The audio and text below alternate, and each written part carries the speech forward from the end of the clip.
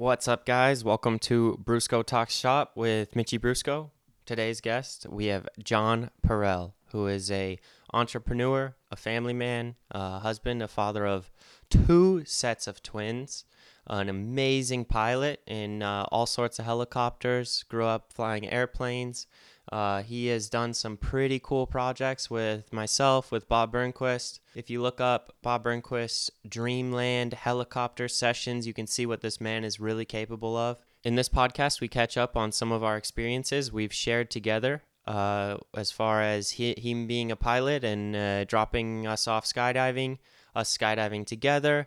And then also we fill in some blanks because we've seen each other's work for a couple of years now and never really had the time to really catch up and get to know each other very well. So I'm thankful that he came over, gave me that chance to get to know his life a bit and fill in some pieces. John is a great dude, and I'm happy to have shared the hour and 45 minutes that I did with him. Enjoy. Astronauts report it feels good. T-minus 25 seconds.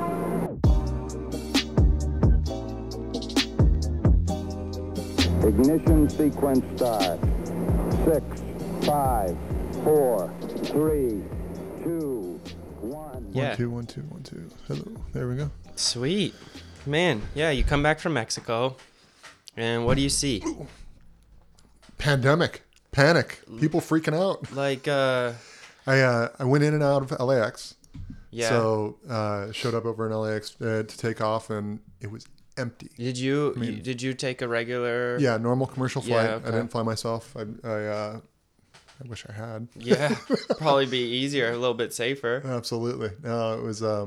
We had a group of 14 people. So, Well, what was the occasion? wife's birthday. Oh wow, Yeah. going in, man. Doing it. Reminds me of my sister's birthdays. Oh, did you? Yeah. I mean, I for my birthday's coming up. I forget it happens. Like I don't even know what I did for my birthday. Still, I think I got dinner with the same friends I usually do. Yeah, I do the same thing. It's like, man, it's basically the same thing with less anxiety. Yeah. That's like a birthday. It's like a free day. I prefer not to celebrate. That's just no reason to create the stress. Too much stress. It makes it worse. It makes it worse. So every time. Yeah, you come back into LAX. I haven't been in public much the last couple of. I mean, I go skate. I go fly in the tunnel, and I've been working a lot on computer stuff, a lot of podcasting, a lot of just figuring out my stuff over here. Yeah. And then I hear all these noises, like there's no toilet paper on the continent. Yeah. And there's no, like, you can't sit in at restaurants anymore. No, all the seats are put away. It's I literally arrived. I was like, what happened? I mean, it's weird, to be gone for a week and to see the entire culture change. But you live day to day, like, exactly the same. Like, Yeah. I don't see any signs around me that things are falling apart besides everything falling apart. Dude, as long as we don't have a major earthquake or something, I think we're all gonna be all right. Yeah, I would hope so. I mean, that right now that seems it just seems like what worries me the most is people being dangerous themselves. Yep. The looting or the fear, making people just forget that we are a society, forget that we are working together. More than everybody getting sick and dying. Yeah. I'm more worried that people are just like, lock your doors. Widespread panic. Yeah. Yeah. So you said you wish you flew. Can you fly out of LAX and into LAX, or is that? Oh yeah. Yeah. Yeah. No problem. Is that like I mean, air traffic that's a different ball game though. No, it's a Bravo airspace. What does that mean? So we have different types of airspace, and Bravo is going to be your most busy. That's the easiest way to remember it. Bravo equals busy. Oh, okay. And so most of our major airports are like that. Palomar is a Delta, so it's less restrictive, and it's just the way that you communicate going in and out. But yeah, I fly in there all the time with helicopters, jets, whatever. Do you need to land at at first when you first start flying, whether it's a helicopter or plane? You got to start with the lighter airports, or can you just take off from Palomar and be like, on to LAX. Yeah, you definitely can. Wow. I mean, it's not suggested unless you have an instructor or something like that. But Yeah. I had a lot of friends growing up in Hawaii that would fly over Honolulu. So that's their major airport Yeah. over there, and that's where they'd learn to fly. So, yeah, I mean, you can start anywhere. That's amazing. I remember being in a helicopter with you and just hearing. And you're like, okay, all right, we gotta descend a little bit for like 5 minutes at 4,000 feet to let this plane go through. And I'm like, how do you get that information? Like, I hear nothing. I hear just static and someone like with a broken microphone on the other side. It could have been the way that I had your headset or anything else tuned, but it is a different language. Aviation is, I mean, with the weather, communications, airspace, all that, it is like learning a different language. You get used to it. Once you know what you're looking for, does it just become second nature after you've done it enough? Absolutely. I mean, I would compare it to skating. Somebody trying to learn a trick or do something like, you just keep building on all the little things. You start with a ollie and then build from there. If you don't have that ollie, there's no way you can do anything else. Do you ever find that the rules and the regulations and the airspace and the traffic distracting from actually flying? I haven't run into that issue. Yeah. It can be. Hopefully you are competent enough to be able to fly the aircraft and chew gum and talk and walk at the same time. Yeah. But I know that a lot of people will avoid certain airspace because they don't want to deal with the conversation, or don't know how to deal with it. Especially, I mean, and it's stuff that if you mess up, if you are in the, let's say you get an order to descend or ascend or to move around, and you either ignore it or you don't catch it or you land out of order, like, are there pretty heavy FAA repercussions when you actually do land? There can be, absolutely. It's one of those that you never know if it's going to be. Yeah, I'm back on. You never know what the consequences necessarily are going to be. So, for instance, I went up to Big Bear. I wanted to go heli skiing. So is that where you land at the top? And then you drop off some passengers, and then they go skiing. Well, my idea with it was maybe land on the backside of Big Bear. Yes. And we'd just below the ridge, walk up, ride down, and then we could use the lift. And then once we were done for the day, we just rode down the backside. And then catch and then go home. Yeah. Oh, why wouldn't you do that? That's what I'm like, dude, why use an airport? I got a helicopter. That's a good point. It was very frowned upon. Big Bear freaked out, and they wanted to call the sheriff. At what point did they freak out? The ski patrol when you landed, saw us land. Yeah, on the backside. So you didn't clear it with anyone. No. Okay. And I mean, that's the funny thing about FAA. Our rules. So if we wanted to, I mean, literally, I could land in a cul-de-sac. You talk to everybody in the neighborhood. You say, "Hey, is this cool?" Normally, we would get a written permission or something like that.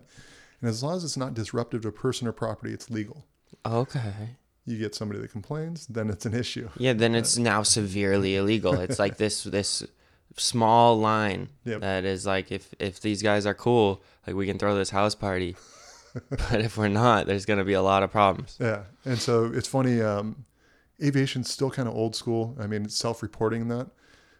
So in that instance, they're like, oh, we're going to call the sheriff. We're going to do this. We have a thing, NASA, like outer space. It's called the NASA report. And so if you self-report and you say what happened and everything else, then it gives you amnesty. You get a free pass.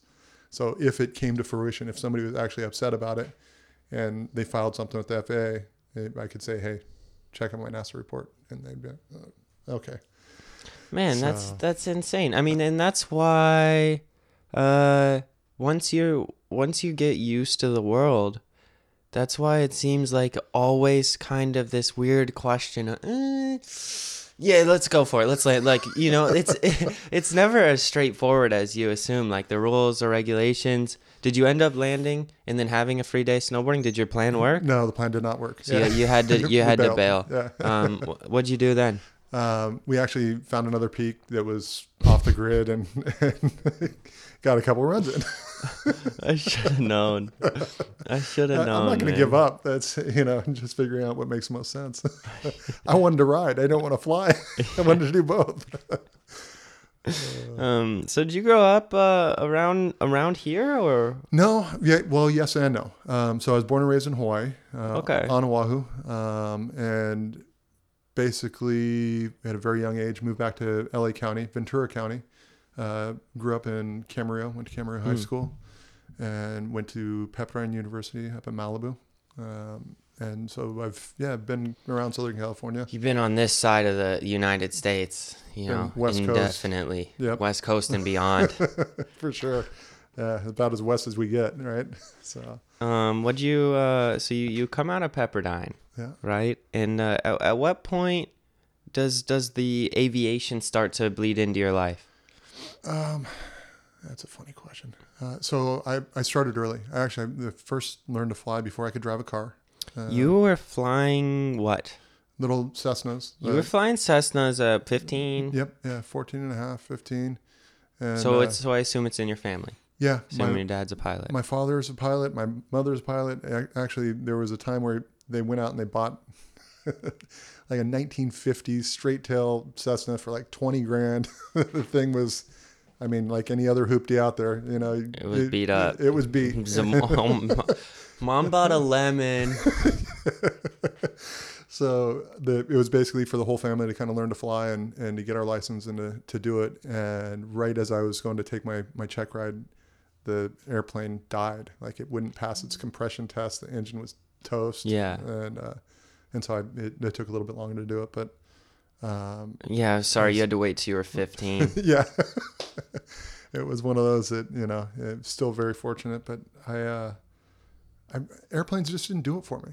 It wasn't anything I was really excited about. It was good to be introduced to it, as I said. Well, I'm sure it was captivating at 14, at 10 years old, when you're riding passenger with your dad, when you're seeing Oahu from a view that your friends don't get to, and it opens your eyes up to that. Absolutely. To that world. Yeah. I mean, it's something that you can't really explain to anyone. You have to take them for a ride. Yeah. So I'm sure that was great at that time. But you get your license, you're flying in so where does anyone in your family fly helicopters as well? No. Okay. Yeah. So that's an interesting step to take. Very. Because helicopters or where an airplane is like you just throw it and go. It's flying. True. Up, down, left, right. Like I think it's a lot more intuitive, especially on those small planes, and you've been doing it for so long.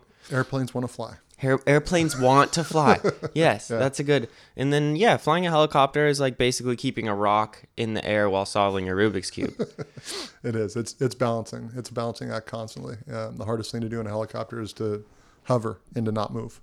When you're in that situation and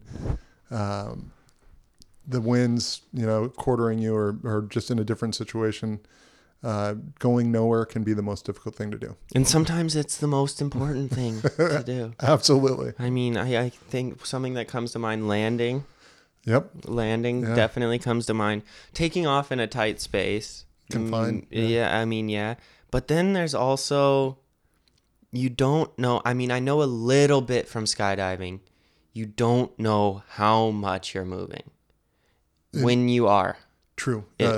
Being relative. I mean, we do have airspeed indicators and other stuff. And then on some of our more precise stuff with GPS, but I mean, early in the days where you have to look at your indicators, yeah, you think you're stopped and you're sliding or you're turning or you don't know why, and then you're moving forward and you try to adjust it and now you're sliding again, and it's like because the only reason I know that is because I've been in a helicopter with you, standing on the skid, trying to aim for Bob's house or wherever we're jumping, and it's different than other helicopters I've been in. Yeah. Because you know what you're doing. You tell us, hey, this is what our airspeed's gonna be. I'm gonna try to slow it down, but to aim properly, to get the angle right, to get the spot right, this is where we're gonna start.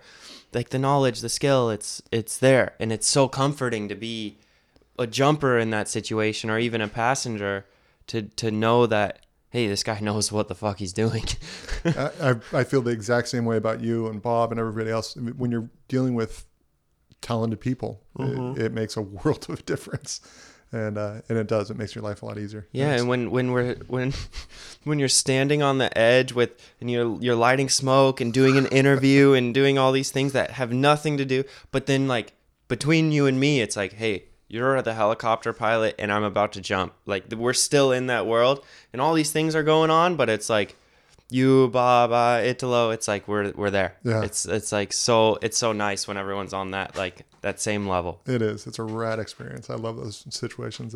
That's what I really enjoy about the stunt flying or whatever stuff you want to call it. It's the stunt flying. I didn't know what I was getting into when I first took a ride with you. I don't know how to prepare anybody for that. I don't think you should. Like, I've never met any other pilot or anyone that has experienced that kind of flying before. I thought when we were doing it, I thought this was like, oh, okay, helicopter pilots, like this is cool. But I've found that seems to be a pretty rare skill, to be able to fly a helicopter straight up 400 feet off the ground, stall it facing the sky and letting it swing around 180 and then picking it up with maximum power, like what feels like 20 feet off the ground, and then go terrain flying. Dude, it's crop dusters, agricultural. They do it all the time. It's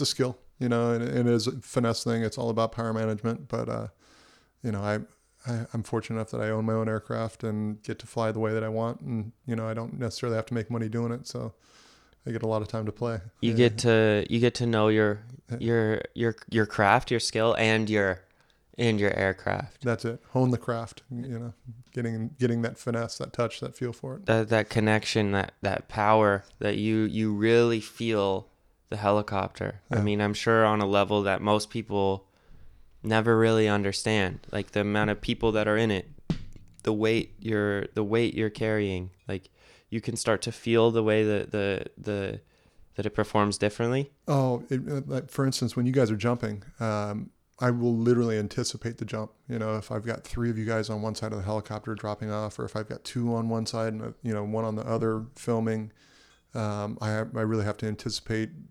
you guys letting go, to keep the helicopter balanced, to make sure that we're able to get stuff on video. When it comes to production, it's always about getting the shot. Yeah. And so it's tricky. I think our last jump that we did, where you guys popped smoke and had that whole thing. That was just amazing to see all of that come together, to have you guys doing a little DNA spiral carving around each other, and the helicopter in between both of you for shots. It was, that's rad. Joe Jennings did a great job. Joe is a very impressive guy. I guess whenever it comes to them throwing something out of the sky that isn't normally supposed to fly, he figures out how to do it and what to do with it. They drop in living rooms. The production side of it was so impressive, because I just like skydiving. I got pretty good at flying. I can fly a parachute, and I'll jump out of whatever you throw out. You say you want to go up in the helicopter, I'll go and we'll go do a skydive. And I think Bob is a little bit like that. He has a better eye for production than I do. I'm working on it. But Joe has a huge red camera, like basically screwed in and duct taped to the top of his helmet. He has a mouth guard, because when his parachute opens, he doesn't want his molars clapping and to get a concussion. And like, he has this plan with the smoke and when to light it and where he's gonna be, so he can look up and get the helicopter between. And I still haven't seen the footage. Oh, you haven't? I still haven't seen the footage. I didn't. I'll share that. It was like one of my favorite memories. I swear I almost died on the way in. Like I've done some terrain flying. I've done some small. No, I've never landed in a small landing area though. And the landing area was about the size of a living room. Yeah. And if you overshoot it, you're going into an uphill. And if you undershoot it, you're hitting a mega ramp. So it wasn't like the easiest jump, but getting done with that and then seeing you back on the ground was just like, ooh, take a breath. Like I don't know if I'm doing another jump at Bob's again. No, I feel you on that. But dude, you called it. Like when we were standing on top of the Meg ramp, you claimed, you're like, I'm landing right there on the stickers. I mean, if you're gonna put yourself in that situation, Yeah. you call your landing spot and you hit it. It's you true. know, there's you don't go if you don't do that. Yeah. As they say, whatever you're staring at is what you're going to hit. Yep, exactly.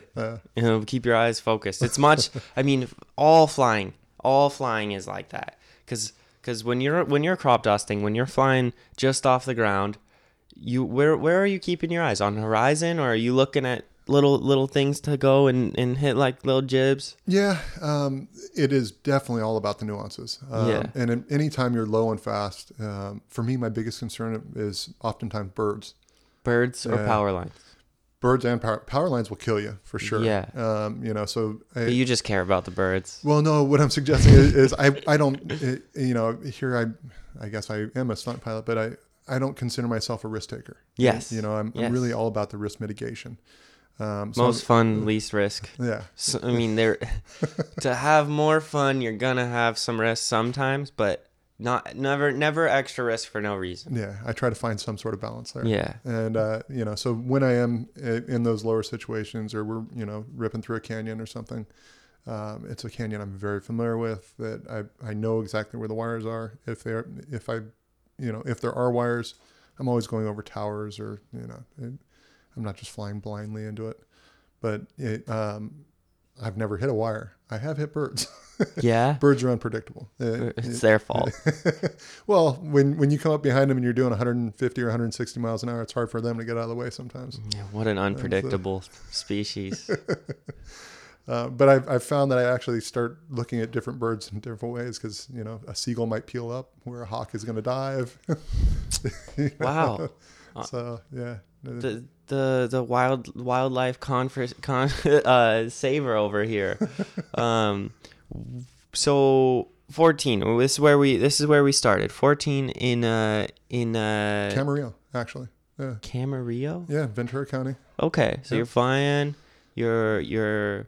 When do you get the eye for a helicopter? Because that amazes me that no one in your family took that step. Yeah. And now you're young. In where did that journey begin for you? So I did the airplane thing for a little bit. It was kind of cool, but I was still finishing up school and had no focus for aviation. Yeah. I wanted to move back over to Hawaii. I was thinking marine biology. I wanted to go, swim with dolphins. Yeah. I pride myself on being a waterman. Okay. I'm a big wave surfer. I've, raced inter island as a world ranked paddler for many years, and I can free dive to 120 feet, hold my breath for 5.5 minutes. So I really pride myself. Too long. I prided myself on the water stuff, but when I went to college, and one of my good surfing buddies lived down in El Salvador, I went on a surf trip to visit him, and he was a pilot. Okay. And he was like a real helicopter pilot that introduced me to that, and that set the hook. That was where I was all about helicopters. And so after that, I started focusing more on that. When growing up in Hawaii, did that obviously formed you from your childhood as just like a water baby? Yeah, I mean, I swam before I walked. That was for sure. I think day 1 or day 2, I was in the water. Waimea. You were just a freshie. Yeah. You were brand new, learning how to swim. No, I mean, they say that we're diving. We have that mammalian dive reflex that we, primal. It's primitive. It's in us. So, yeah. I mean, you start there, and I guess I'm still there. That's amazing. One of my buddies just picked up free diving. Yep. And got super hooked, super fucking hooked. Because I'm not sure what the satisfaction is, because I've never done it. I mean, I've stuck my head underwater and try to close my eyes, and then whoever goes up water first and then realizes that the other person's still under, they lost. Uh-huh. That's like the most I know about holding my breath. It's that dumbass game. Or when you jump off of the high diving board and then you're freaking out until you're back up above water. So what's the draw to holding your breath for 5 minutes at 120 meters? No, 120 feet. Okay, Yeah. I was gonna say So you're gonna explode. 38 meters. 38 meters. No, but All right. Well, he went to 40 meters. Yeah. So you guys can fight about it. yeah, no, that's what I was gonna say. There are a lot of guys that dive really deep, and that was never my objective. It wasn't about deep water dives. For me, it was because I was big wave surfing. Nice undercut. Because you're like, it's not. That's not even deep, anyways. Oh no, not, I didn't mean that at all. I know. I'm just kidding. Yeah. But at the same time, I'm a competitor. I always love pushing it. So you love free diving, but it's more of a tool for safety for you. It was, yeah, and that's how I got into skydiving. It's how I get into a lot of different things. Because if you have an issue in your helicopter, you want to be able to fly down. You want to be able to land a parachute. Is that what you mean? No, knowing that I was having jumpers in and out, I wanted a better understanding of what was going on. And so often that's what takes me in a direction. That's what makes such a difference. Yeah. I know you're a skydiver, but I didn't realize that you had the awareness to know what information you're gathering to keep other people safer. That's it. Yeah.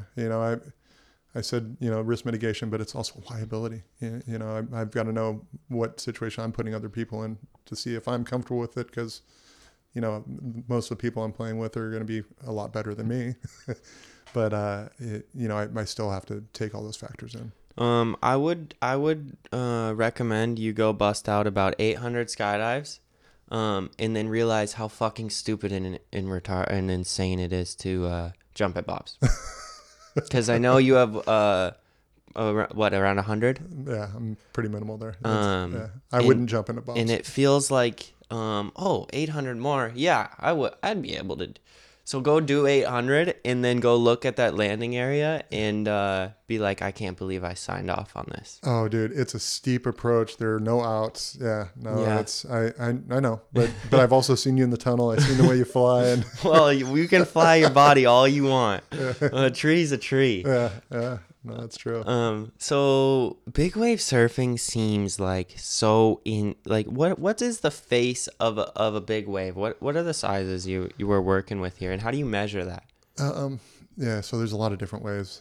Hawaiian style, it's always by the back. Okay. So California, we measure by the front. And Are those going to be big drastic differences in height? almost half? Yeah. So you if you have a 10-foot wave in Hawaii, it's like a 20-foot wave here. Oh, so the face is going to be bigger? Yeah. The front? Yeah. The face is always going to be a lot bigger than the back. Wouldn't it be the same on both sides? No, when you think of a wave barreling and the way it sucks and everything else, the water's pushing from behind. So if you put your hand in a bathtub or a pool and you push, Yeah. you can see it stacking up behind and then pushes up over the top. Yeah. So you started surfing pretty young? Yeah. Started surfing young. Well, started boogie boarding and then moved into surfing and I don't know, kind of growing up in Hawaii, Southern California, I thought that I had to be a shortboarder. I thought that's what made you cool. Yeah. And Which is true. wasn't until I went off to college and was living in Malibu and that whole thing that it got me into longboarding and, learning how to use a bigger stick and what to do there. And, then moving into big waves with the knowledge of how to move a larger board. You have to use a larger board for big waves? Yeah. Not so much now. A lot of guys are doing towing, but when we were doing all the paddling stuff, yeah, it was, you can't get going fast enough on a small board. You just really can't help yourself, can you? I'm a glutton for punishment. Yeah. Is that... Do you still live like that? I'm a father of 4. I've got 2 sets of twins now. Don't ask. My father's a twin. My wife's a twin. We have twins all over the place. But Wow. I've got identical twins that are 10 months now, and my 5.5-year-olds are fraternal, boy and girl. If you have twins once, statistically, are you more likely to have twins again? Yes. Yeah. That's insane. Because Dude, half the work you got a family of 4 now. Are you Very all true. are you all good? Are you going Dude, for 6? I'm so done. I was done 2 ago. No. No, By the happy. time they listen to this, they'll think it's funny. They'll understand. No, I love it. I love being a father, and the kids. It just opens your eye to the world, and whole new perspective. It changes it. So how's your work life? What'd you start doing for work? So Pepperdine, I majored with. I was looking into advertising, so I ended up with graphic design. So I did a lot of pop unders. What's a pop under over? So when you open an advertisement, or when you open a website or a page, when you get served a banner or an ad or those different things, spam. Spam. This was back. You're the CEO of spam. I was. Back in the day, I have ad blocker. Yeah, so it's great. They didn't know about that at Pepperdine. Dude, I graduated in 99. So 99. I was born in 97. Okay. Yeah. I was I was in college, but it was a different time. It was when internet was just coming to fruition. I remember the first $1,000 I made, and we just bought more names. Yeah. You could literally buy lists, and you just start spamming everybody, send out as many ads as you could. Wow. But That's terrible. Well, it set the tone. It did. For the internet. I mean, it makes sense that some people would be smart and be on top of it, but it really set the tone for the internet advertisement world. And I think it's just now being understood, and I think it's just now growing into something that when you get ads that you like, you appreciate them. That you appreciate a website that's not full of spam, that's not being choppy because things are popping up all over. When there's an ad that's well made, it's personable, it seems real, the product seems real, the influencer selling it isn't just an influencer selling it. I mean, I think it was natural. It started like that, and it's kind of nice that like we've developed an eye for those proper advertisements. Well, that it has become that because of data mining and all the information that they have on us now. As they say, Alexa, Siri, all that stuff is listening to us constantly. I know if I Google something on my computer, I'll get an ad for it on Instagram on my phone because my Chrome is connected to both. Yep. Yeah. Yeah. So, I mean, advertisements have definitely changed. And you're right. It is nice being served things you actually are interested in. And when you go to a site, that you're not just inundated with too much information or just random stuff. Well, and if you put out an ad, you can choose people who've already Googled that industry. Yes. Yeah. No, but what I was saying, this was back in the day. This was before CAN spam compliance. Oh, yeah. This was just pure numbers. It's like first banners. Yeah. No, if I could get 1 million people, I would have sent it to 1 million people. So yeah, it was just a different time. Just a handful of darts at a board. Yep. Yeah, something's gonna hit. Precisely. Yeah. So that was kind of what started that. I've always been kind of entrepreneur in sales. Pushing different things. I do a lot of real estate. To this day. Yes. Nice. Yeah. So, my first $1 million was with real estate. Okay. Purchased my home out in Hawaii, and as you've seen everything I do, I kind of jump in, hands in to all of it. So I learned to do tile work and to, cut stone and build a pond. And, I'm not afraid of physical labor. And so, I ended up tricking out the house. I was doing the house flip thing for a little while. And well, with the way that your head works, correct me if I'm wrong. You say, well, if I do this once, I know what I'm paying for in the future. Exactly. I know what I need to hire people for. I know what I can do. And I know when someone's full of bullshit. Yeah. And especially starting early with that, especially if you have a passion for it, it really opens the door, especially if you get a good flip out the gate. Yeah. Then you're rolling. Yeah. And as you say, I mean, at least you know what things are worth. You know? Yeah. And when somebody quotes you something, you have a much better understanding. Cough, cough, cough, cough, cough. I've cut tile before, my friend. Yeah, or plumbing, or all the different things. I went blind when I was in Hawaii putting in a UV filter for a outdoor koi pond that I was building. I made a mistake of leaving the UV light on as I was doing the rest of the plumbing, and burnt my eyes so badly that I was blind for 3-4 days. And I thought you were using like a metaphor, like you went in blind. No, like no. you were trying your best without any knowledge. No, like you blinded yourself because I ended up in the emergency room. I literally blinded myself. you burn your retina. Yep. I burnt my eyes so badly. They thought I was a welder that wasn't using a welding mask. I had Okay. lacerations across my whole face peeled. Like, so my eyes had to do the same thing, I guess. But, So what's the treatment for that? wait and see what happens. So you were scared. Very, yeah. My wife and I had just gotten married. That whole better or worse. She was like, "Oh my gosh, did he just blind himself?" Yeah. But yeah, fortunately, I ended up getting my vision back, and I don't know if it was like some sort of like crazy LASIK or anything, but I actually have better than normal vision. So what most people see at 20 feet, it's as though it's 10 feet for me. So I don't know if it shaped my retina or cornea in a way that allows me, but it helps for surfing or for flying. Well, I know that like the idea of LASIK is to burn off that film that develops over your eyes. I mean, I have a very elementary understanding of it, but you burn off that layer on over your eye, and it just makes things clearer. Yeah, I mean, I think you're basically shaping a lens. Yeah. And I somehow naturally did that, I think. I always had good vision before that, but I literally, when I test now, it's better than... My eyesight is getting worse every day. Are you wearing glasses these days? No, I yet? mean, I think I could. I think if I went in, I had a pretty bad allergic reaction like in my eye a couple of months ago, a while ago now. And I went to the doctor and he was like, "Yeah, we'll take an eye test on top of it just to see." And then he told me to definitely come back when I wasn't having a reaction. And I was like, "Oof, I'm scared to get glasses because I mean, I don't want it to get worse. I don't want to wear glasses and then to slowly my vision just get accustomed to the glasses and then get worse beyond it.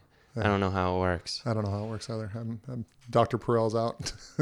You come out of school, you're in real estate, and then I know there's pieces to this puzzle that I don't know. So I mean, for the helicopter portion, for the business, for the entrepreneur side of things. Okay. My wife is the brains of it. So she's the numbers. She's the backbone. She's the one that actually knows what's going on. I was graphic design. So I was more of the creative and able to convey a message. When did you meet her? Freshman year in college. How old were you? Dude, what is that? That's got to be, I don't know, 16 or no. For college. Yeah. So yeah, maybe know. 19, 20? Yeah, 19 or 20. Wow. Yeah. Met super early on. We've been together for like 25 years or something like that now. Wow. Aging myself, but yeah, no, we've been together for more of our lives than we haven't. You don't look a day over 25. Jesus. 43, but yeah. yeah. 43, father of 4. I'm feeling it. So you guys have worked together so this whole time and been on some pretty cool business ventures together? Absolutely. I once we had kind of started the company and it grew and it turned into what it did, so being what's an online marketing company. Okay, so you started online marketing company and she works kind of behind the scenes and you try to get the face of it. Yeah. Yeah. So she did all the important stuff. I just did the things that people would see. Yeah. I mean, they each have their place, but I know what you mean. I know what you mean when someone's capable of that side of stuff. Yeah. Running a business, the connections, all the as I said, the parts that you don't necessarily see on a day-to-day basis that are so relevant to success. What kind of companies would you market for, or how does it? We've done everything from Disney Online, wow, to Rockstar, Survivor, all of those things, and then all the Fortune 500 companies now. Really, were you always aiming that high? No, those big companies? Not at all. I mean, we originally started by buying cheap trinkets from China get it in, mass quantities, ship it to the house. I'd box it up. We'd sell it off for, $9.99 or whatever it was, and hope that didn't catch on fire. Yeah. Hope there wasn't a lawsuit coming. Yeah. No, it was definitely wasn't connecting with larger brands. It was more little niche products. But once you had your feet on the ground and once you knew what you were doing in the online world, you realized like, hey, these companies could use us. Oh, absolutely. And as I was saying, it was an emerging market. It was a different time, and oh, that's a fair point in a niche to catch. Yeah. That's for sure. Yeah, been fortunate to kind of ride that wave. Was it hard to make the transition working with these bigger companies that have a lot more of a backbone, of an opinion, of they can pick you up and leave you if they want? Yeah, yes and no. The cool thing about the internet is that you can do stuff so quickly. You can do stuff so fast. It's a gift and a curse of the internet. So for us, for me in particular, it was really neat to see making an advertising campaign. So here I would spend time and I'd make something that just looked bitchin'. I was stoked about it. It was like art. I created something. And then we would send it out. You do a little email blast and you'd see how it performed. And it did okay or didn't do well or whatever. And then I would end up doing just some quick little, blocky, in your face, whatever, that took a couple minutes, and that would outperform the really nicely done artwork. Yeah, people are weird like that. It's the psychology to get in people's brains to get them to click that little green button. That's it. Is so weird, and it's ever changing. But sometimes that simple thing that just catches you don't know why you're drawn to it. It's hilarious how people work like that in the world of internet where everything is instant. It's just like whatever thing that makes your brain go ding, and you're like, yep, I'll get that. I don't know why I'm in that mood, but so true. Yeah. So yeah, it was funny to see that, and then I work with larger companies. Then it allowed me to kind of do that more artistic, creative side, because that's what they're expecting. Something a little bit more polished, a little bit more refined. Yeah. That's what they're paying for. Yeah. And then to hang up my own ego or, anything else when somebody doesn't like something or tells you how they want it, just, okay. Yeah. You're doing what they want you to do. That's that's always hard on a human level. Especially when you're an entrepreneur, you build your own business like that. You're like, I wouldn't fucking be in this meeting with you if I didn't know what I was doing. It's true. Did you ever start really investing into brushing up on psychology, on the human side of digital marketing? Very little. Basic concepts. I did study it. I'm one of those people that just goes down wormholes. Every time I find something new, I need to get more information to figure out how to improve it. How do you balance that? Because it's really hard for me. Yeah, I don't know how I balance it. It's helped me a lot and it's hurt me a lot. Yeah. As you know, it can just take you down weird rabbit holes. Yeah, you're gone for until you know enough. Yeah. Until you know enough where you're satisfied and you can hopefully have a breath before you do it again. Yeah. Yeah. No, I feel like jack of all trades, expert at none. Yeah. I try to focus. Yeah, as long as you try to contain it to where at least somewhat can work together. These crazy all these weird things that you know about can sometimes you put in this one box that you can make them all work together. Yeah. Because focusing on one simple task, or no matter how complicated, staying focused is always been the Achilles heel. Yeah. Yes. For me, I've got ADD. I'm diagnosed attention deficit disorder. When I was a kid, they put me on. I was gonna go, but I got distracted. Yeah. So, but it also lets me hyper focus. Well, yeah. It is a double-edged sword. Yeah. It really is the fuel to the fire that makes everything possible. But also like, why do you know so much about the galaxy next to ours, but you can't focus on this simple task to edit this audio file? Yeah, no, it's one of those things that when you're in it and it's on and it's happening, as you know, like you get that tunnel vision, that focus, and it's just all about that in that moment. And when I can harness that and make that work for me, it's great. When it runs rampant, then I'll kind of just let it flow. Unfortunately, I'm in a position now that it allows me to see where it's going to take me. I don't have a typical day job. I'm not sitting at a desk that somebody's telling me this is what you got to do and you have to have it done by this time. That would be very challenging for me. It would be almost impossible. I mean, with that being said, if you always had the day job, you might be a little more conditioned. But now to go back into that cage, I mean, Dude, it's in the way you walk, it's in the way you talk, it's in the way you fly, it's in the way you do business. I mean, you're not putting you in a cage anymore. No, yeah, that would be a sad day for John. I was actually wondering what your name was. John Perel. Because I mean, you're in my phone as Perel. Yeah. You're on Instagram as JR Perel. Okay. And I'd never heard your first name. Oh, that's all right. Jared, John, Jonathan. I was like, who's coming over right now? Just a plain J-O-H-N. John. JR Perel pilot. Yeah. And I do. I've got a lot of guys that call me, JR, JP. My tail number's 3 Juliet Papa. So a lot of people will just call me JP. It's my initials. Everyone respond to it. Juliet? Yeah. That's our phonetic. Juliet Papa? Yeah, Juliet Papa. Man, you're stuck with that now. That's fine. I'll take it.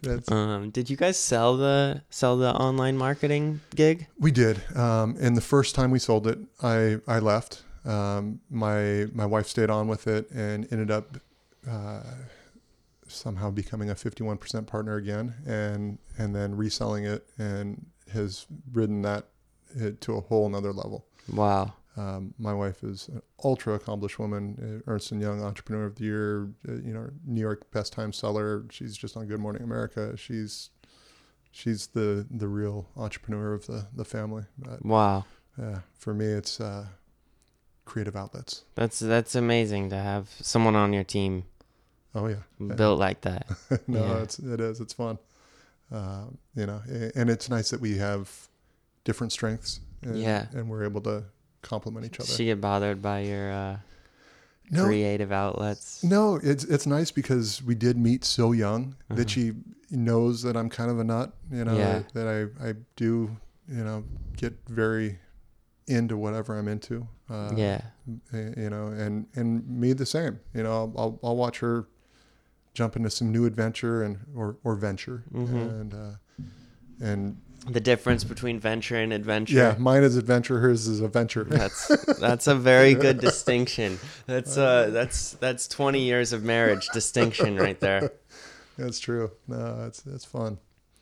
But watching the internet evolve, watching my wife's business turn into what it's become, and allowing us to leverage who we are to really be the best people that we like to be. Yeah. And still be together. You guys still work together? No. I mean, for me, I'm more involved with real estate, that type of stuff. My wife she's in a very big transition right now. She's probably going to be starting an influencer TV show. Wow. I don't know if I'm even supposed to be saying that part yet, but whatever. I think all 8 people that are listening to this will. I don't think they'll steal the idea. Yeah. She's working with the executive producer from Good Morning America, and nice. They're pitching a new show right now. So. I think that's cool that you find people who, once they get going, it's just about aiming. Yeah. I mean, we're not gonna stop. It's just where do you point this? Where do you point all this fuel? This for this next adventure or venture or whatever thing we got going on next. I'm all about people that are self-motivated. Yeah. that have energy, that have drive. It's the people that just sit there and watch it go by. You're like, dude, what are you doing? What happened? Like, time goes by and everything passes you by. There's a lot of people that sit on the sideline. There's a lot of people out there doing it. So. I mean, it happens fast. I'm sure you've been a victim of it as well. You catch yourself like, where did time go? Oh, like, every day. Like I thought I was so focused, and I wake up and shit got away from me for a second. But it's like once you realize that, and once you're on track and you're checking shit off of a list like nobody's business, Yeah. it's like it only makes you want to do it more. It's like what an object in motion is gonna stay in motion, and that is so true in all. I mean, especially in business, or especially in getting that little entrepreneurial mind going. Yeah, no, I agree. It's it's a fun thing, when people have that drive, that willingness to execute and to go. It's fun when there's that energy. Yeah. And that's the thing. It's all about energy. What are some techniques that you've used in the past or developed in the past when you are running low on energy, or you're starting to feel backed against the wall? I mean, for me, water has always been an outlet for me. So more recently, I found floating. I'm all into the saltwater floats. Those sensory deprivation tanks? Yep. Yeah. So the water temp is the same as your body, Mm-hmm. lights off, no sound. And, that for whatever reason, that's a great recharge for me. Do you, does it change every time? Yes. Yeah. Like the way you feel in there? Like it's not like a repeated feeling. No. Because, that's not how like emotions work. Yeah. They say that you can't fall asleep in the water. Sometimes I think I have. They're suggesting that it's meditation or the different things. Sometimes I'll go in, you sit down, and like life, you are holding on to a certain idea or a thought, and sometimes you just can't get that out of your head. Yeah. When you're just stuck in your own head, and that 90 minutes can feel like forever. Then there's those other times where you calm down, you just relax, and you focus and you listen to your breath and listen to what's going on, and then all of a sudden it's over. Do you think a part of it is giving yourself, when you have that thought stuck in your head, especially if it's a hard one, especially if it's like an emotional trigger or something that you definitely need to move through, do you think actually dedicating that time to allow yourself to feel that and only that side of things, not be so distracted by the sensory stuff, but to kind of allow yourself to look inward for a while, you think that gives you that fuel when you're done? Or do you go in with a goal in mind, like, I don't want to think about anything for 90 minutes, so, No, I mean, for me, I try to go in as open to whatever it is that's going to come to me. Yeah. And I try to assimilate, just to try to take in whatever is going on. So if my mind is stuck on something, I'll stay there. Hopefully it's going to work out. Yeah. I'll work it out and, be able to resolve something. Understand, get that like acceptance and understand like what you can control and what you can't. Yeah. And let it, whatever needs to sink in, just let it soak in, pun intended. No, I'm all about the soak. There's a place called Utah that you might, with the sensory deprivation take. Where's the one that you got? Do you have one? Do you have one in your No, in the back of your Tesla? Yeah, it's called the Ocean. No, I use North County Float down in Solana Beach. There is one up in Carlsbad. I like the one in Solana. It's larger tanks. Yeah, you're a big dude. Yeah, it's I don't like to be bouncing off the walls when I'm in there. Yeah, how do you stop that? Just stop moving. Yeah, I mean, once you actually get relaxed and you calm down, I have a big enough wingspan that I can kind of touch the walls and I can kind of slow it down. But otherwise, when I get in, it's going to be sloshing a little bit, and I'll expect to bounce off a couple for like walls. 10-15 minutes, or hopefully less. But it's. I wasn't very good at it. I did it once. I did it once when I was probably 16, 17 maybe. I'm not even sure. I didn't get it. Yeah. I didn't understand. I was really scared before I went in Oh. because I thought it was going to be like very claustrophobic. Uh-huh. But it just turned out to be like a bathroom, kind of like it big as a, it had a whole thing. You could get out if you wanted. Yep. I thought they were going to lock you in there and you were in like this coffin. And Oh, okay. Yeah. Yeah. so I was distracted before, I was terrified, but then I laid down and I was like, oh, it's just like dark in here. Okay. Yeah. No, it's, it's its own thing. I don't always float. It's not necessarily about that, but it's just looking for a time to let go, to get away from the daily life, from all the noise.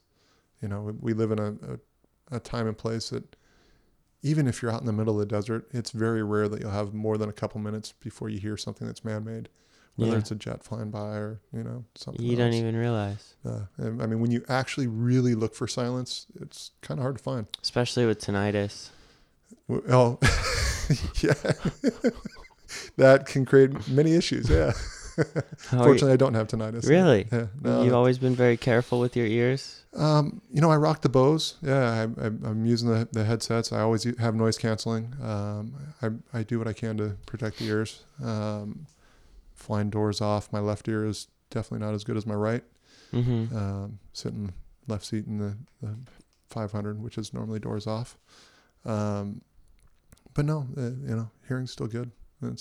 That's impressive. It's okay. I mean, I've been been around airplanes for not that long, a couple of years, 4 years, maybe 5 years. And I know a lot of people with hearing damage, with tinnitus, it's a struggle out there. I notice though you're good about it. I mean, as much as you jump and even tunnel time, earplugs. I mean, I wear earplugs skydiving. Yeah. Even for the airplane, yeah, but you don't realize the free fall, the actual sound, the actual air passing over your ears. I mean, I think I've seen it in people who ride motorcycles too, who don't wear earplugs. Yeah.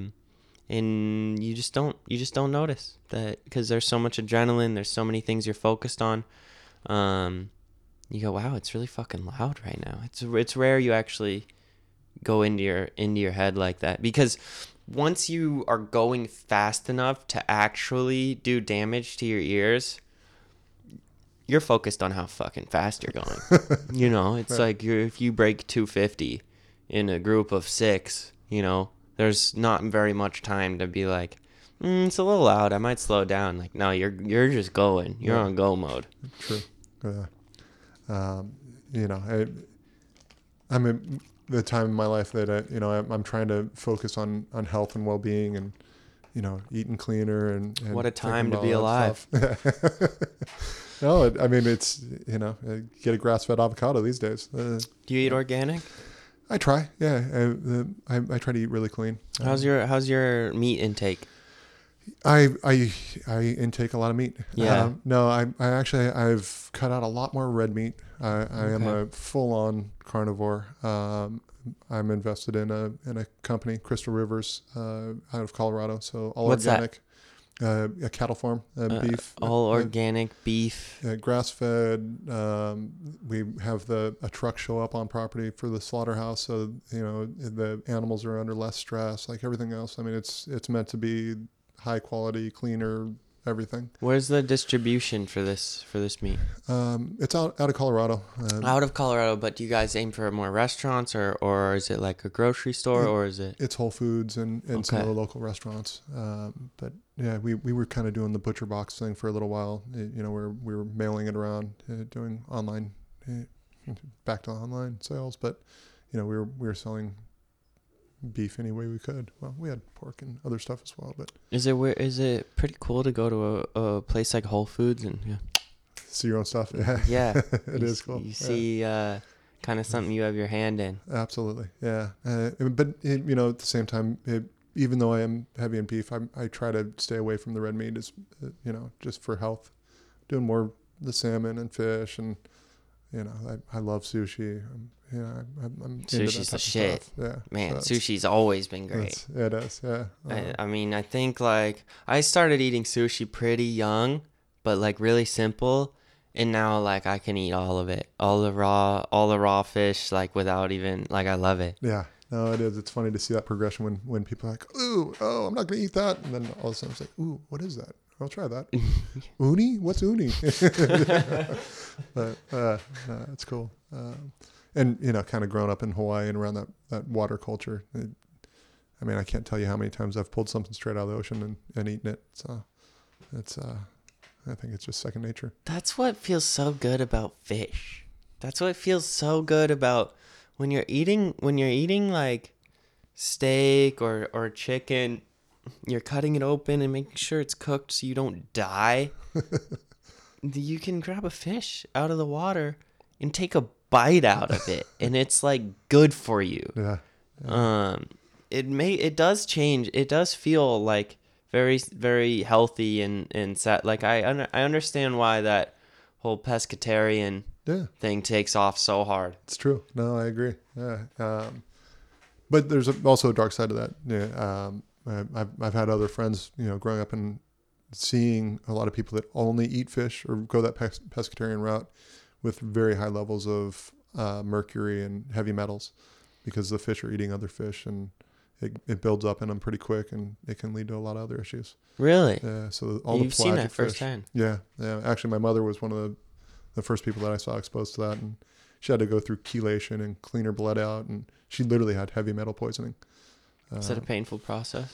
No, but I mean, it's like Alzheimer's, dementia. I mean, it starts, clogging arteries and plaque in the brain and all of that type of stuff where it impairs you. It slows you down. So I mean, they weren't kidding when they said a balanced diet. That's it. That's life, right? Yeah. It's all about balance. Yeah, I'm working on it. I think we all try, or at least if we're doing well, if we're trying. But I don't know. I think diet, exercise, all those things. You exercise pretty good? I try. You seem like you're pretty fit. Yeah, I mean, I grew up in the water, surfing, all that. Yeah. And I do. I make it into the gym a couple times a week, and that's plenty. I mean, a couple of times a week, 2 to 3. Yeah, I'm out there 3 times a week. Yeah. But it's one of those things. I've got to manage the weight. I got to be able to keep up with those kids, and yeah. It's. And I love being active. I love being capable and being able to do anything. Do you do any? Yeah. I was gonna ask rock climbing. I really like rock climbing. I love climbing. Yeah, I would love to go over to Vital in Oceanside or Carlsbad with you sometime if you want to go on some vertical hikes. That'd be great. I love it. It's always fun. I used to have all my own gear, and I've done lead climbing to top roping to all the different stuff. But climbing outside seems like it's terrifying. I mean, I don't do very good with heights like that. Yeah. That surprises me for somebody that's standing on top of a 8-story mega ramp that you don't like heights. Yeah, I get made fun of. Up there because I'm absolutely terrified. Really, you don't like standing up there? No, not at all. If I'm on my skateboard, everything's Gucci. But in the elevator, standing up on the edge. I mean, I stand in the middle of the ramp when I'm up top. I mean, when I'm getting up over the edge to drop in, I'm leaning, I'm holding on to things. I'm really like trying my best to stay safe. But once I'm on my board, it's a different world because then I'm skateboarding. I'm not dealing with standing on an edge that I could fall off of for no reason. Like I don't understand why it's so important that I go and sit on the railing like there's not a 90-foot drop on the other side. But once I drop in, it's like I feel like I'm skating, and it becomes a speed and power management game more than worrying about falling off of a 90-foot building. I've seen many people fall off of a stationary skateboard, so that's good. I have a hard time with that. And it's funny because I've also seen you in a plane, sitting right there on the ledge. Yep. I guess as long as you've got your rig on. Well, under 1,500 feet. Terrifying. Okay. All right. Anything over 1,500 feet is just time. Yeah. It's just safer and safer. No, you're right. So, I mean, once I got a rig on, once I have a parachute on, and we get over that height where I know things are gonna work out. Yeah. Where I can use my schooling and knowledge to keep myself safe and alive. Yeah, it makes it enjoyable. Yeah. I wouldn't be able to look out the edge of an airplane, sitting in the door with my foot out, without a rig on. I would probably fall out. Never once have I fallen out in my life. No. And I've like, you have a parachute on and you can really start to hang out and look out, and you realize you never fall. But if I didn't have a parachute on, I'd be gone. I'd fall out every time. There's no, there's no way. It's funny. I don't know. I've got to laugh at that because the stuff that we've done together. I've watched you step out of helicopters and hanging off of skids and the different things. If I had a heart rate monitor on, I think it would be even more. I don't want to say impressive because it's just a choice I made to put myself in that spot, and then when it's time to go, I don't back down. Yeah. It's like if I agree on the ground, it's because I know I can do it. And if it looks like what I agreed to on the ground, I go with my instincts. Uh-huh. So pushing through like so much fear, like I don't talk. Like I'm like, once the helicopter takes off, I can't get words out. I'm just like internalizing, and I'm just like feeling so much like emotion and just the plan and everything. And I remember Bob was laughing at me on the way up. Like, he's like, "You're going to be fine." I'm like, "I know." Deadpan. Just like, I need my zone. That's funny because anytime I look at you, it looks like you're internalizing it, or I've also seen you play it out. Where I'll watch you move and do things that, before you're actually doing it, you're picturing how you're going to fly it out, and so that's interesting to hear you say that. Well, to me, like, fear is like arbitrary, to what is actually going on. Like, if I know the facts, I know I'm capable of hitting this spot in the air. I'm capable of hitting this landing pattern. I'm capable of doing this on the skydive. If you do your job as the pilot, like, I only have a couple of jobs on the way down. And if I just focus on those jobs and I know I can do them, it's like, no matter how scared I get or no matter how important it is that I actually do it right, it's like, I know I can do it, and I know I'm gonna do it. So just like, whoa, I feel like terrified right now. It's like almost like a cool feeling to feel, but it doesn't take away from the fact that I can do it. Yeah. And I think that's just my way of like processing that feeling is just letting myself be a bit scared. Like I couldn't lie to myself if I tried and say I'm not, I don't feel anything. I'm not. Oh no, I'm the same way. I harness that fear. Yeah. Yeah. Use that adrenaline, help you focus, help you make those quicker decisions. Use it as a chisel to sharpen you. Yeah. No, I agree. That's yeah. I think the people that say they're not scared are either full of shit or just stupid.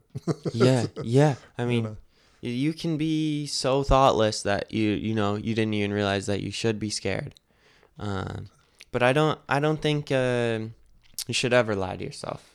No. I think it's a natural human instinct to lie to yourself, to keep yourself feeling safe, to keep yourself outside of the facts, to make it look how you want because you think it's going to control the outcome.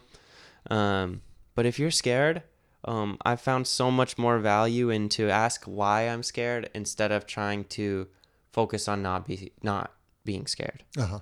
If there is, conditions that makes it weird. If there is a really important spot that you have to hit, that's a small window.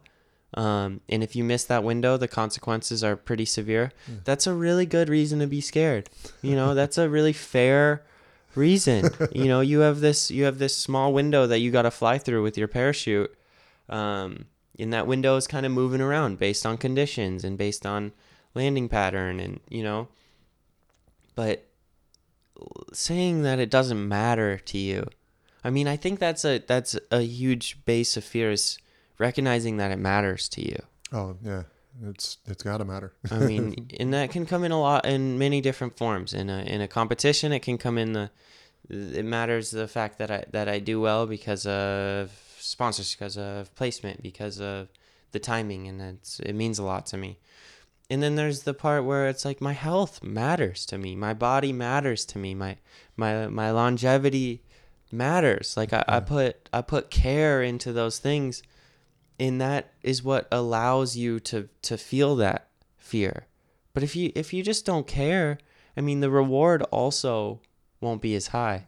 I agree. I think being open to life, being open to the feelings, being open to the situations you put yourself in and how much it means to you. I mean, it's you feel these intense emotions that I don't think very many people ever get to actually understand and feel. Yeah, I it's interesting when you see people do that, where they compartmentalize or choose not to experience what's going on. Mm-hmm. Put those blinders on and miss it. Yeah. I actually recently had somebody up flying, and they were filming, Mm-hmm. and all they were doing was staring at the lens. Mm-hmm. I mean, it was professional production, but he was fine when he was looking in the camera. But as soon as we stopped filming and he looked outside, his body posture, just watching him tense up, watching everything happen. And I think, so often today, we're all looking through a lens. Yeah. And we kind of forget what's going on. Yeah. And so it was funny to see him. He was there. He was experiencing it. He just happened to be experiencing it off of a monitor. Yeah. And then as soon as he stopped looking at the monitor and took it in, to watch that visceral change. Yeah. it was pretty unique. It's neat to see that, Well, I think staring at life through a lens can be such a strong metaphor, because I mean, you don't have to have a phone in front of you to sometimes be a bit numb to what's going on around you. Oh, You can definitely gloss over, and you can definitely not take in the good and not take in the bad, and kind of start just like being on this coasty kind of feeling. Yeah. And it's never going to be enough. Things aren't going to be, and you can do base jumping, you can do wingsuit base jumping in Switzerland by the huge mountains, or you can go get to the top of Everest, but you're not going to feel it. But if you're open to looking through your eyes and feeling yourself exist, feeling the good, the bad, it's like all of a sudden the simple things come so intense, and then all of a sudden you're staring outside of a helicopter and it feels like the most magical place in the world. Yeah. That's it still for me. Every single day when I get up in a helicopter, I'm so thankful. I'm so amazed with, the technology, where we actually live, the geography, Mm-hmm. it's so cool. I love San Diego, being able to be right here on the beach, and 30 minutes, within 30 minutes of where we live, we can be in Death Valley below sea level. We can be up on top of a 13,000 foot peak. We can, have rivers, waterfalls, pine forest, desert. I mean, it's everything, so. A change of scenery is good for the mind. It is. Yeah. It's and sometimes, I've seen that with graphic design. You can see that in gaming. Yeah. That's why you have different worlds. That's why you move through these different things. It's a fair to break point. that up. That's a fair point. Get those synapses firing. There's something about being in the air that resets that gratitude too. Yeah. Looking over the world, I should say, looking from a different point of view.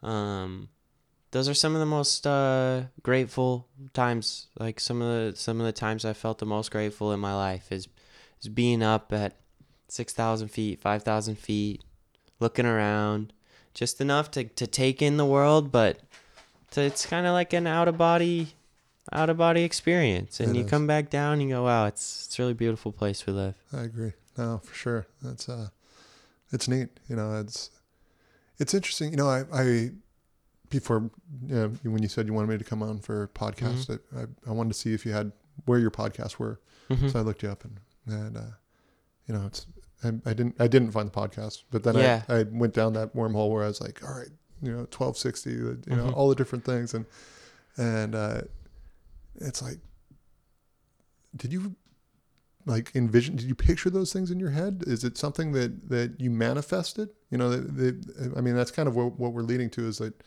you know, so many people just go with the flow and forget what's going on in life. But I mean, the people that are really pushing it, you kind of have to manifest what's going to happen before it ever takes place. The thing I really hate about the word manifesting is it sounds like a passive thing. Yeah. Which I don't believe that. I mean, that's not what that word means to me, but I feel like that's what that word can mean to a lot of other people. Hope it happens. Yeah, like you manifest it and then it happens to you. No, okay, that's how. Yeah. The thing about manifesting for me is the thing that's important, I think, to get across is how emotionally invested and how emotionally taxing manifesting these things are. Yeah. I was able to try a 1260 3 months before I actually went to X Games Minneapolis and made it. And I wasn't able to try it any time in between. What? So I tried it twice in Shanghai. And then there's no mega ramp contests, and Bob's was under construction, and I had to wait till Minneapolis. So it was this ball that I started rolling that was a huge fucking ball. Yeah. And I had to just kind of leave it alone and let that motherfucker roll. Like, I know once X Games got wind, like they knew. They saw it. Okay. All the announcers, all the other competitors, all my sponsors, all my future sponsors. This ball started rolling and picking up steam. And I didn't, superstitiously didn't claim once. I didn't tell anyone I was going to try it. I didn't commit. I didn't confirm. I didn't even, I would barely admit to my closest people in my life that was a plan of mine. But in my head, every day, all day, I'm working out, putting myself in that position so I know what those fear triggers are.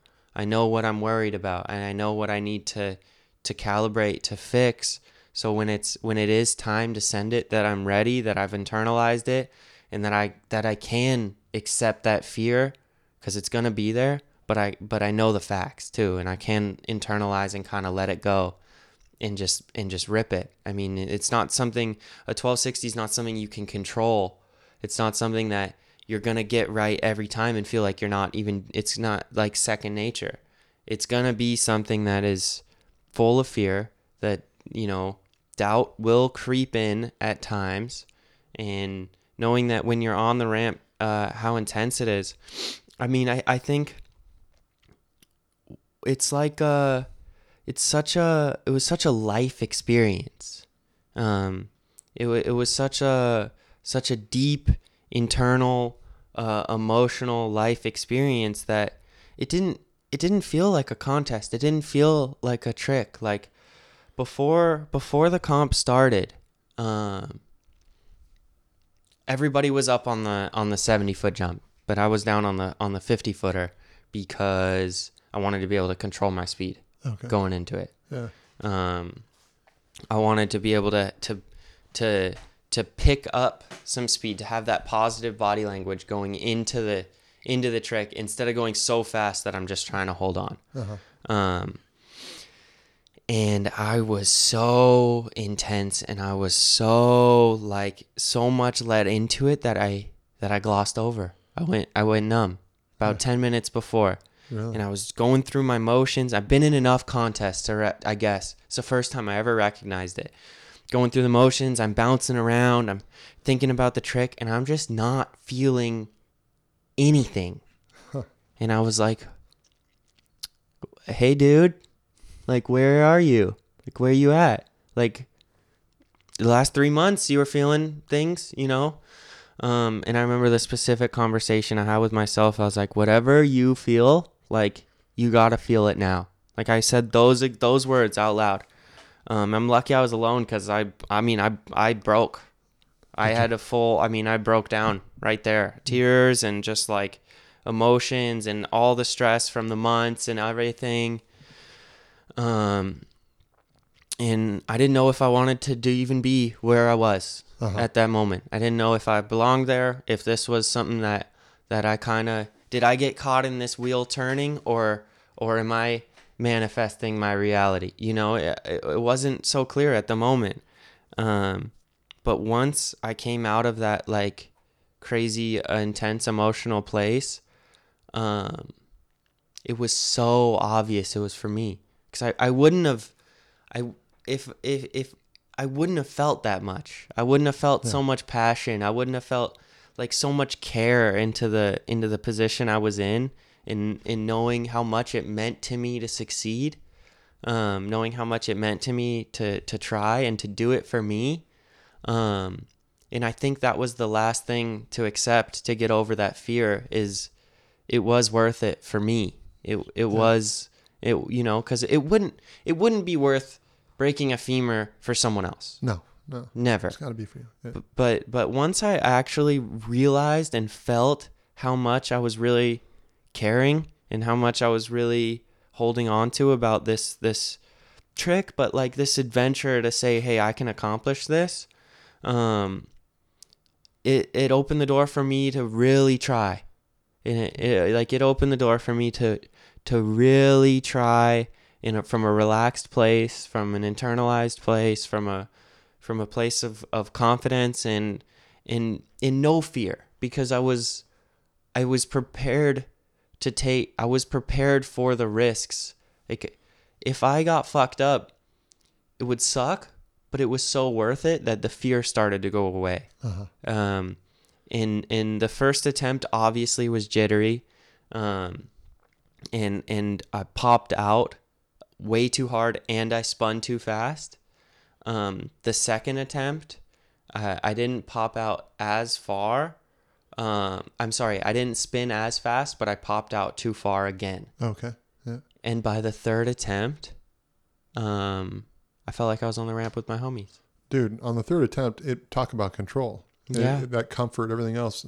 The way that you did it, you just stopped it. Yeah. I mean, you spotted it. The way you hit it, I saw it and I was like, it's got to be from the tunnel time. Yeah. Like that you have that body awareness and the different things that I was like, I don't know how do you, I mean, obviously you build up to it. Yeah. But how do you prepare to actually do that in those conditions? I assume those ramps are different. Yeah, they are different. In the amount of experience I have, it's more of an emotional game than a skill than a skill game. I have the skill set to spin. You know, I could probably spin another one if emotionally I could process. You know what, going 20 feet in the risk and going through that whole thing again. Yeah. You know, but even further, like as far as the spin goes, I'm going around in circles. Yeah.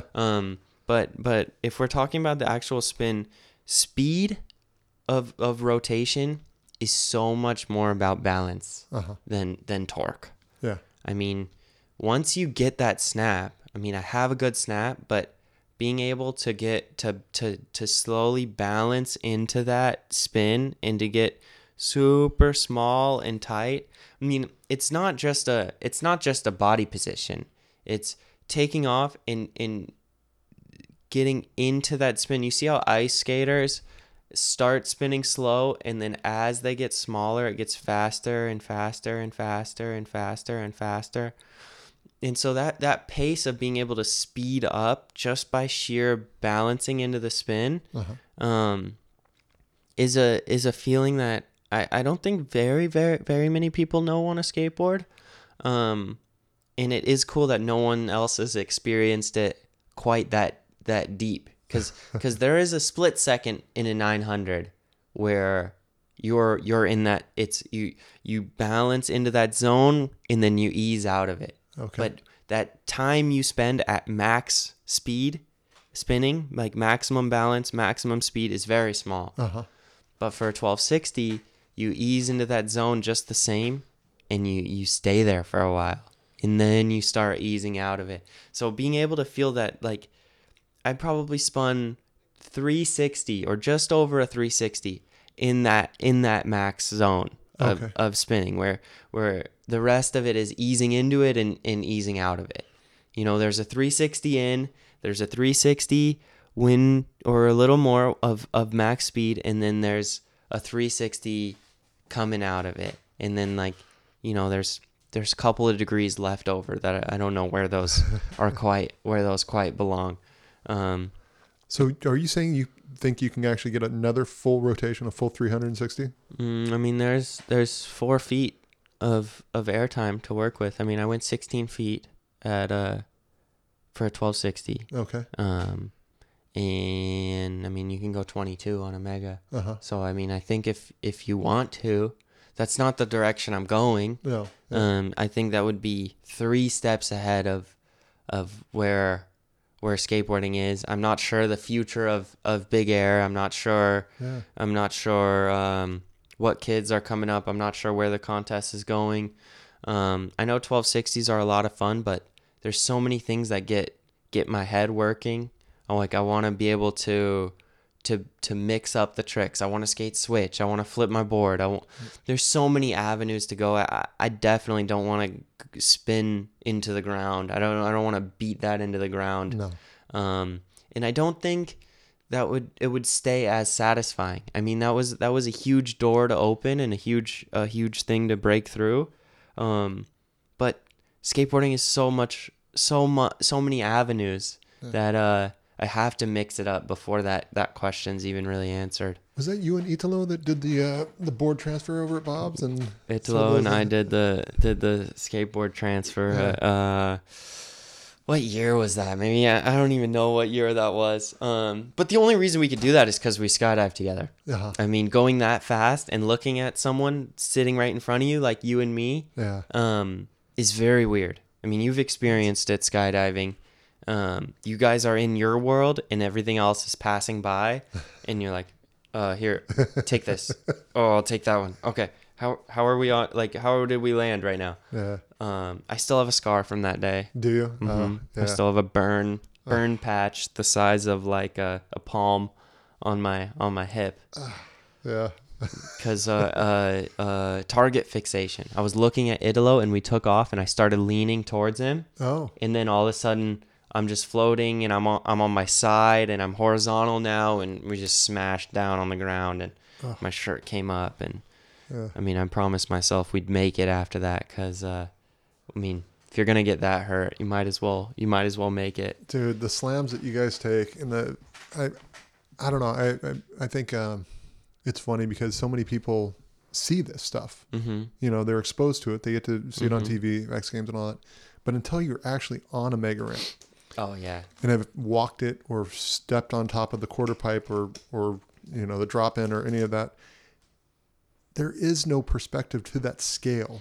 There's literally nothing that you could ever see that would let you know. Yeah, I mean, to say that you're standing on top of an 8-story building, it's like, oh, okay. I still don't know what that means. Yeah, You never know? seen it like a ramp version of that. Yeah. And it happens to me still every time. You walk into the stadium and you see the mega ramp, and you see it, and you're like, I'm gonna fucking be on that. Sending.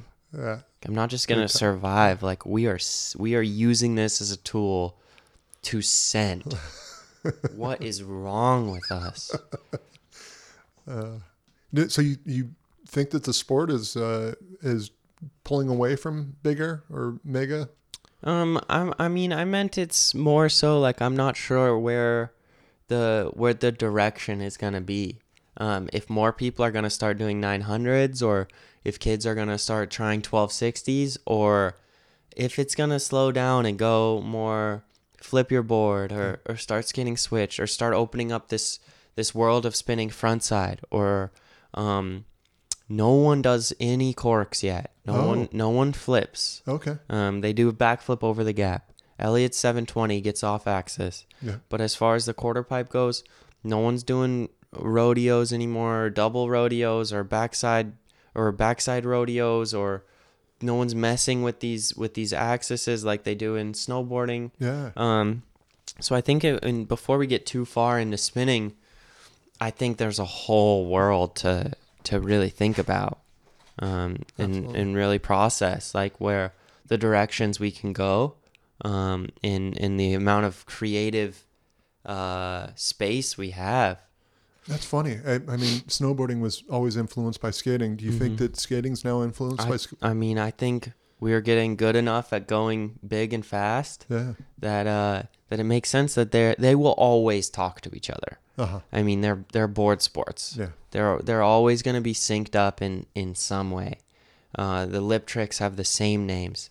The air tricks have the same, like, we like each other's styles. Like, when I look at a snowboarder's style, like, I think it's dope. Like, and I know they watch skateboarding and they're like, dude, like, I've gone 22 feet doing a lean air and I do that same thing with the shoulder or with the back leg, or, you know, they're always going to talk and communicate. So, like, I think as long as your eyes are open and you can spot the similarities, I want to learn from them. I want to learn from the guys who've done these corked flips and these crazy spins, and see kind of what knowledge I can pick up and where we can go. That's what I was going to ask. Do you snowboard at all, or have you played with those guys? I mean, I love snowboarding. I really do, but it hurts. I don't know how to fall quite the same as I do on a skateboard. In my eye, it doesn't fit my eye. I see a 50-foot jump and I can do it. I see a 28-foot quarter pipe and I can go 22 feet on it. Yeah. But I just can't on a snowboard. Wow. Because I don't know how to fall. So if I mess up, my instincts are all off and I get super fucked up. So I have to not snowboard because I can't put in the time to learn how to fall. If I spend a year on the mountain, I could probably start ripping. I could probably do these, do tricks, 540s and rails and these things that, like, I know I can do. And I might even learn how to start flipping if I did that. But I just can't see myself investing that sort of time. Yeah. It's where we live. Yeah, it's rough. So, dude, what's going on? It seems like all the skaters are living in Vista these days. It's like, this is like skate mecca. Vista's sick for so many reasons. Yeah. Obviously, the more towards the coast and towards Encinitas you can get, the better. Okay. Like for like convenience reasons and kind of like scenery. Yeah. But we all the vert skaters are out Vista, Oceanside, San Marcos. Just cause there's so many ramps, so many skate parks. Once that ball started rolling, the more vert skaters that are there, the more that come, the more that, it starts to build. Yeah. And really what it comes down to is there's a Elliott Sloan's vert ramp, Tony Hawk's vert ramp, Mancha's vert ramp, and these Vista Park, and it's close to Alga in Carlsbad, and there's other skate park in Oceanside, and part of the reason I like living out here is there's a wind tunnel 10 minutes from here, from my house. I can get to the tunnel within 10 minutes, which is very special thing. So the fact I can be at two different vert ramps within 5 or 15 minutes, a wind tunnel in 10 minutes, and a drop zone in 20, and a climbing gym in 15 as well. Yeah. It's really hard to prefer somewhere else. No, you got the location for sure. I got the location, and if I can just keep that ball rolling long enough to turn them into something, it's I'm happy with it. How's Elliott's new ramp? I saw he did go in both directions or something. He resurfaced his vert ramp, and there's something so satisfying about the color and the feel. It just feels like what I picture a vert ramp as when you take off, and the sound your tail makes, and the actual grippiness of the ramp for when your wheels touch it, and the sound when you're riding over it. It's like it allows for tricks to be made, and it hits that like nostalgia spot, like growing up watching these videos of Danny Way, Colin McKay, Bob Burnquist, Bucky Lassick. It hits that spot that's like, this is what I pictured that those ramps as. Okay. And then he's got a little mini mega. And then he's building an extension on it to kind of try to progress it. I'm not sure how much he wants me to say. Oh, okay. I know he wants All right. to release the footage publicly on his, but Yeah. I know he's working on really adding to it. That's it's gonna be sweet. Yeah. I've been hanging with Elliot, and he was kind of telling me about what was going on. That's why I wanted to get your feedback. Yeah, See what I you mean, thought. I'm excited. I think it's gonna be a lot of fun, and I think it's gonna open the door for a lot of cool events. Cool. Yeah.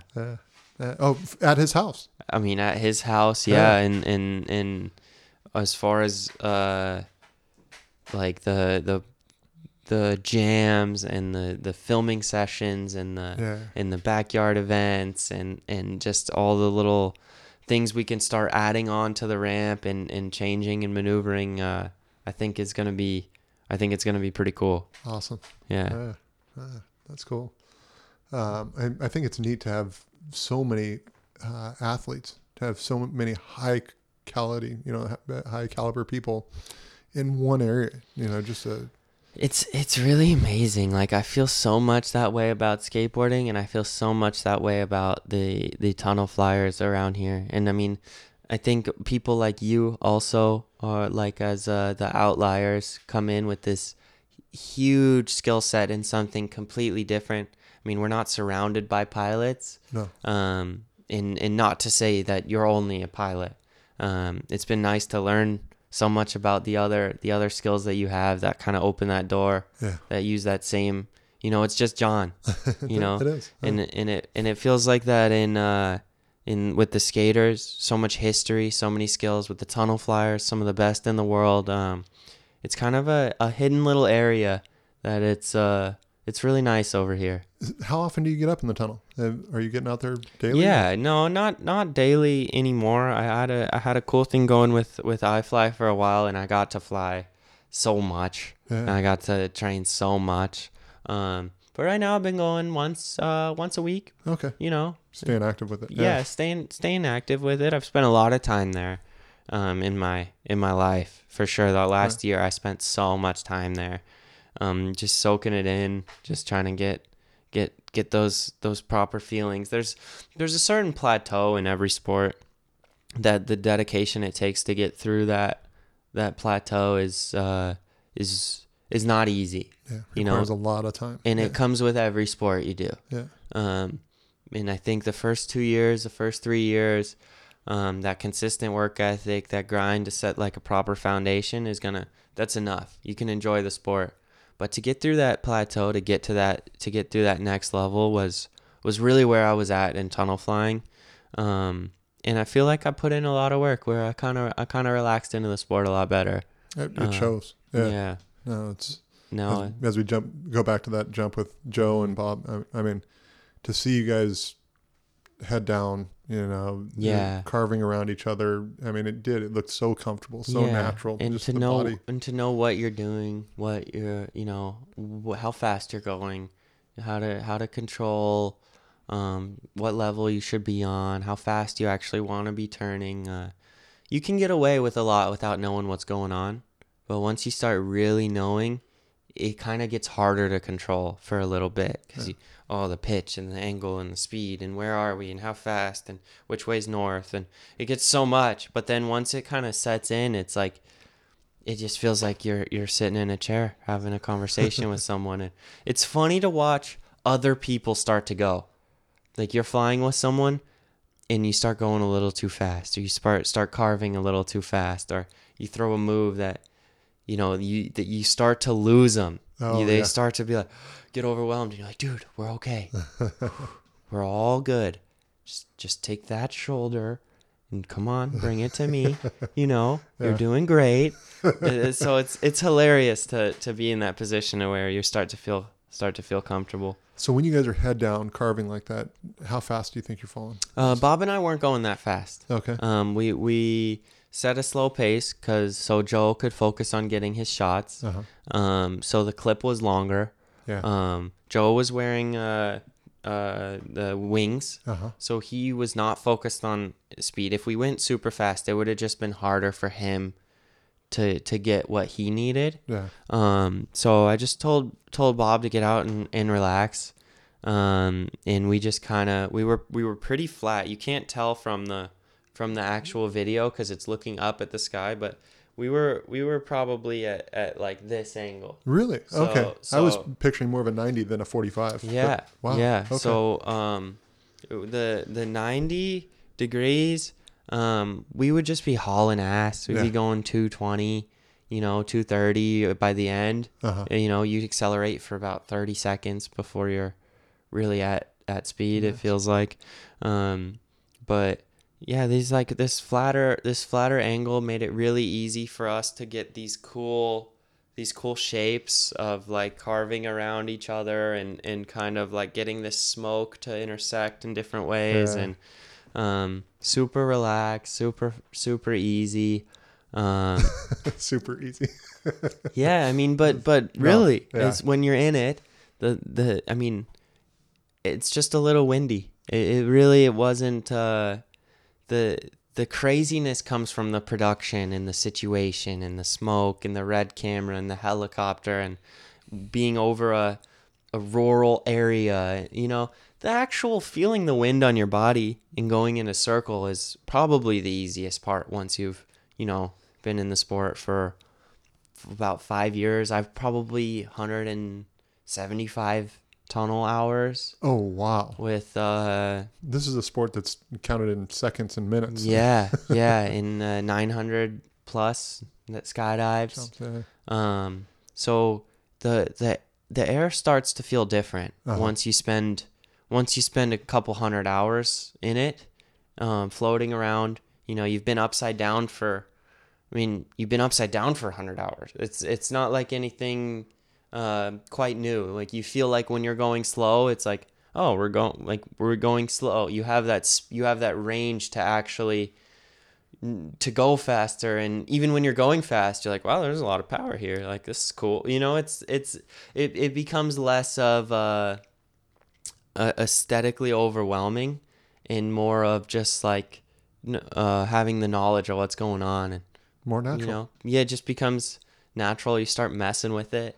You start to, it's an interesting world to start to understand. That's cool. How That's very cool. how overwhelming it is in the beginning to how much you can relax after a couple of years is a very cool journey to go on. I'm sure.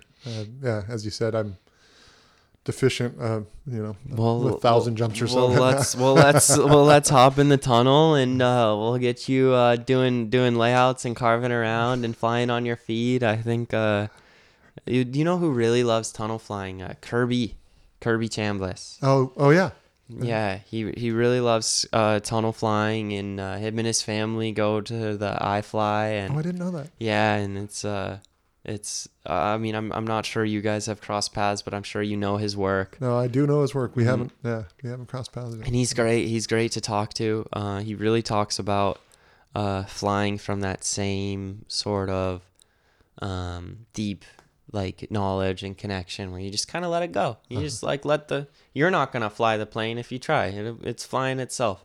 And it's very cool. I think you guys would get along great, and whatever you need with iFly, you want to go hop in there and fly around. I'd love to go. I took my 5-year-olds out there for the first time a couple of weeks ago, and I mean they were overwhelmed with it, but It's loud. but they really enjoyed it. It was fun to see that experience. To view it through a different lens, as we were talking about. But yeah, no, it's rad to start exposing them to bigger picture. Yeah. It's a different idea, and then it's funny here. I'm showing videos or pictures to my wife and her mom. And her mother's 70-something years old, and she goes, I want to go. Yes. I want to go do that. She could. You can be 103. Oh, is that? Yeah. 103 cutoff. Here we go. Man, imagine going, you're 103 and you want to go for your birthday. And they're like, you missed it. Yeah, you should have come last year. Why'd you wait this long? Yeah. Well, it's neat. I love those low impact sports. Oh, and it is a low impact sport. I mean, the glass is hard, and you're gonna hit it, especially if you start flying dynamic. But as far as the amount of risk you're taking is pretty low compared to that fun to pain ratio is very well managed. Yeah. Unfortunately, one of my first jumps, because of my size, I had to buy my own rig. Mm-hmm. And I fly a big chute. And Yeah. I was like on a Sabre 230. Nice. Like that. And, and that thing was slippery. And the first time I opened it, I didn't know anything about sniveling or all these other things. That thing popped and I cracked a rib. Oh. It was like my first jump under my new rig. Oh, and a Sabre too can slap you. Like I've seen it before. Oh, dude, it spanked me good. And it slowed me down a little bit, but it's fun, when you get used to your equipment and you get comfortable. And gear fear is the worst, yeah. bro. Yeah, no gear fear in skydiving. I was wearing a mouth guard for a while after Yeah. that. I was just like the neck snap, the biting. But then you get some good experiences, and you're like, okay, I Yeah. see how people do this all day. Yeah. Yeah. But the tunnel, I think you'd really enjoy. I'd love to help you with that if you ever get curious. Just shoot me a text. That's rad. Thank you. Yeah, I like it. Cool. Is there anyone you'd like to say hi to? Anything you'd like to shout out before we say goodbye? Dude, I'm new to this whole thing. I'm not a big podcaster, so I don't really have any shout outs. Love to the family, all the friends out there. Perfect. Yeah. And let's go fly sometime. Looking forward to it. Helicopters and tunnels. All the above. Yeah. Word. Well, thank you for coming. Thanks for telling me about your life, and it's great talking to you. Awesome, Mitchie. Thank you. See. As you can tell, I didn't lie in the intro. John is a wonderful human being. I look forward to seeing what next adventure John goes on. I know I'll be keeping up to date with everything he's got going on. I'll continue to learn from this man. I know he carries a lot of knowledge of business, of real estate, of flying, of life, and of being an all-around good human being. So thank you for listening. I'll catch you next week on Brusco Talk Shop. Astronauts report it feels good. T-minus 25 seconds.